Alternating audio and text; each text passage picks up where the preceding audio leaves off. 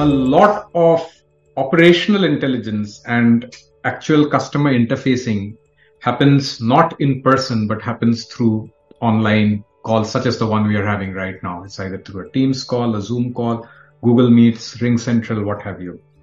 Where do you see call intelligence and smart conversations when you look at, operational sort of efficiencies in an organization?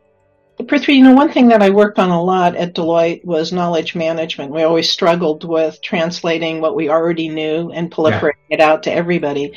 And as I was thinking about conversation, I think it embraces that golden nugget that is in knowledge management, because conversations empowers the business to leverage the information it already has within its conversation.